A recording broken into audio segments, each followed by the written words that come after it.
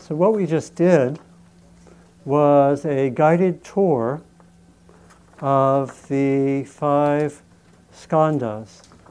And this would be the basis for the traditional training in developing more of a sense of not self, or of experience without the addition of self. So what I just gave you would have been very traditional. This would be the main model. Let me back up a little bit and say that, do you remember the passage I read by the contemporary commentator, monk Anattā Bhikkhu, who said that there almost are these 2 phases, very much like what I said, quoting the psychologist Jack Engler. He said there are like these 2 phases. The first is where you develop we might say, an adequate or strong sense of self that can meditate, that can practice, that's ethical, that has certain capacities, that's can relate to others well, and so forth. We develop that sense of self, and that's almost like some people have called this the outward arc. And we develop that. And then, in a sense, the second part of the arc is this arc in which we go more inward and we work more to cultivate not self. That's one way to understand the process. There's, as it were, the development of a healthy self, a necessary self that can occur in all sorts of ways. And then at a certain point, we start on that basis, and if that self isn't there, meditation's not going to work so well, right? Or there are going to be limits to how deeply we can go. And then at a certain point, we start more on this inward arc where we're concerned with accessing more of a sense of not self. And that was the primary emphasis of this particular teaching. Classically, again, going back 2,500 years, the basic idea is that it's possible just to be with the flow of experience without adding on a concept of self. And that when we look very carefully just at this raw flow of experience, we don't necessarily find a self. And so we can be, part of the meaning of not self is that we can actually be with the flow of experience, having either very minimal or no sense of self. And like I said, that has a lot of parallels with what I was talking about as the experience of flow, which is so much cherished by most of us. That I can play music, I can do art, I can be with a friend, I can be very close to another person, and it may just be the movement of these 5 forms of experience. Yes, I have perception. Yes, there's sensation. There can be thoughts and emotions, but nothing sticks too much, right? And again, the sense is that for many or most of us, it may be that the most important experiences of our lives have been like that, when we felt closest to another person. Maybe not much sense of self, in the sense of reacting, right? Or when I was most connected with the ocean, or the mountains, or the earth, whatever we say. It can really look like this. So I want to draw the parallels between the teaching of the skandhas, which can be seem a little bit arcane or different, with that sense of flow. I think it's very close. It's a very close parallel. And for me, that sense of flow makes this teaching both clearly pointing to something important, because again, I think those kind of flow experiences are among the most precious in our lives. When I was really with the music, when I really had this experience of being with the music or the dancing or whatever it might be. Or again, the examples I gave could be in sports, or being close to the earth, or being with another person, or something. I think I experienced my first version of this in a very intense way one of the few times in college when I did an all-nighter. Anyone do those? Okay. And I didn't do them too much, but this one time I did it. And I had the experience of like just being with the process of writing and being totally immersed in the material and being creative.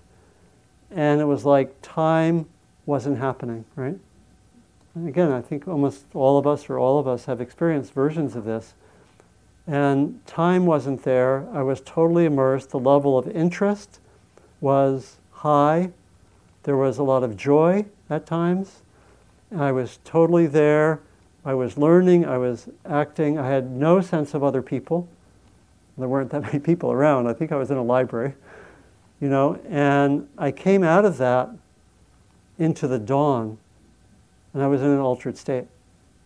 It was in a different state of mind. Everything seemed different, you know. And how many can relate to that? Yeah, yes. So look around. Keep your hands up. Okay. Yeah, but it's I think virtually everyone.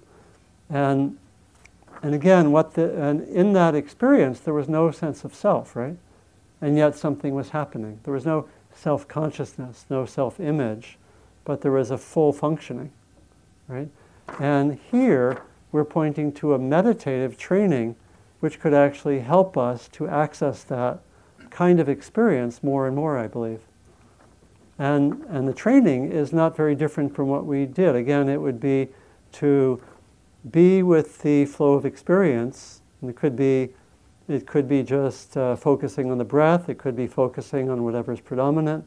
It could be going, as we just did, through these 5 categories. But the point would be that one would just be with it. Notice where there's some overlay of self, reaction, commentary, and then one would let go of that. And that's the training. And this makes sense of a lot of the quotations that I gave you in the handout. So if you look at this, so for example,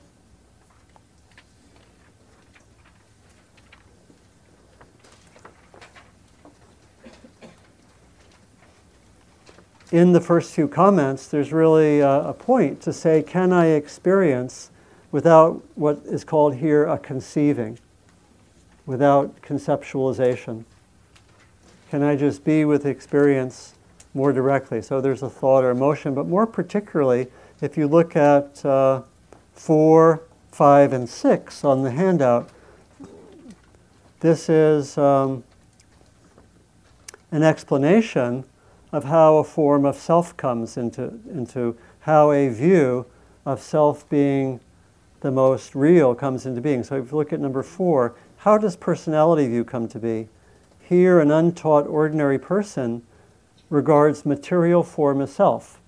So I experience the body, and instead of experiencing just the sensations or just the visual phenomena, I say, that's me. And what the teaching is can I do that? Can I just be with those phenomena without saying, that's me? Similarly, it says, regards material form as self, or self as possessed of material form, or material form as in self, or self as in material form. Regards feeling, that's the pleasant, unpleasant, or neutral. Regards pleasant, unpleasant, or neutral as self. And it goes down the 5 that we just covered. Perception as self, formations as self, consciousness as self. And then it goes on to say, how does one basically come to a way of experiencing where there is no I-making, no mind-making, and the underlying tendency to conceit, which isn't so much being egotistical, but it means here conceit means more the sense of everything refers to self. And the answer of the Buddha is, any kind of material form, one sees it as it actually is, with proper wisdom thus. This is not mine, this is not, this I am not, this is not myself. Likewise for feeling, perception. So a lot of the traditional instructions, if you find these texts from 2,500 years ago, are said in that way, and they're organized in terms of these 5 areas. And again, I think sometimes we may practice with these 5 areas, but I think in our typical practice, it's more like we basically say, whatever is coming through experience, can I just experience it without addition? Can I just experience the sunset and be with the sight? Can I just experience the sensations in my knee, which may be unpleasant, and not start proliferating concepts and so forth? And that's what the invitation is in the practice, to hang out with that for some time, to really train to just be with the different senses, to train just to be with these four areas. And the finding is that when one does that, one can actually experience with that sense of flow. There's just an impermanent flow of thoughts, emotions, sensations, and it's possible to experience that without finding any sense of self there. And this is one of the most basic trainings in how to experience not self. And it can be quite revolutionary. We can, I know when I first was experiencing it, it was wow, and for me also it was like, oh, there's also not any necessarily difference between inside and outside. I'm just watching phenomena. Sometimes they're outer phenomena, sometimes they're inward. And I'm just with that flow. And one can actually experience that without the addition of concept, without the addition of this is about me, without reactions. And what this is doing is pointing to a way of knowing that in that process we come to see, first of all, where we do have reactions. And again, it's pointing to the way that our practice is so much noticing all my reactions and seeing which are wise and which are conducive to suffering. To give my example from the morning, if I notice myself blaming all angry people and getting, judgmental towards them, that might be something to look at, right? That might be something not so skillful. Or if I notice that I don't like those thoughts that I'm having, and I really judge myself harshly, I have those thoughts. Oh, no good. There's a judgment occurring. That can lead to suffering.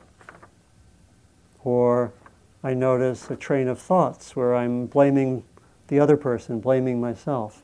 That may be something to look at. And can I just be with that flow of experience? Of course, once we enter into relationships, things get more complicated, as in the example earlier related to speaking. But the training here is to learn how to very simply be with the flow of experience, increasingly without a sense of self. That's what this training is, and that's what this model is, and that it's possible to experience that. Yeah. Let me maybe stop here and just ask if there are any comments or questions, please. And let's use the mic. We have one. Yeah. Let's turn the recording off. Yeah, and let's use the.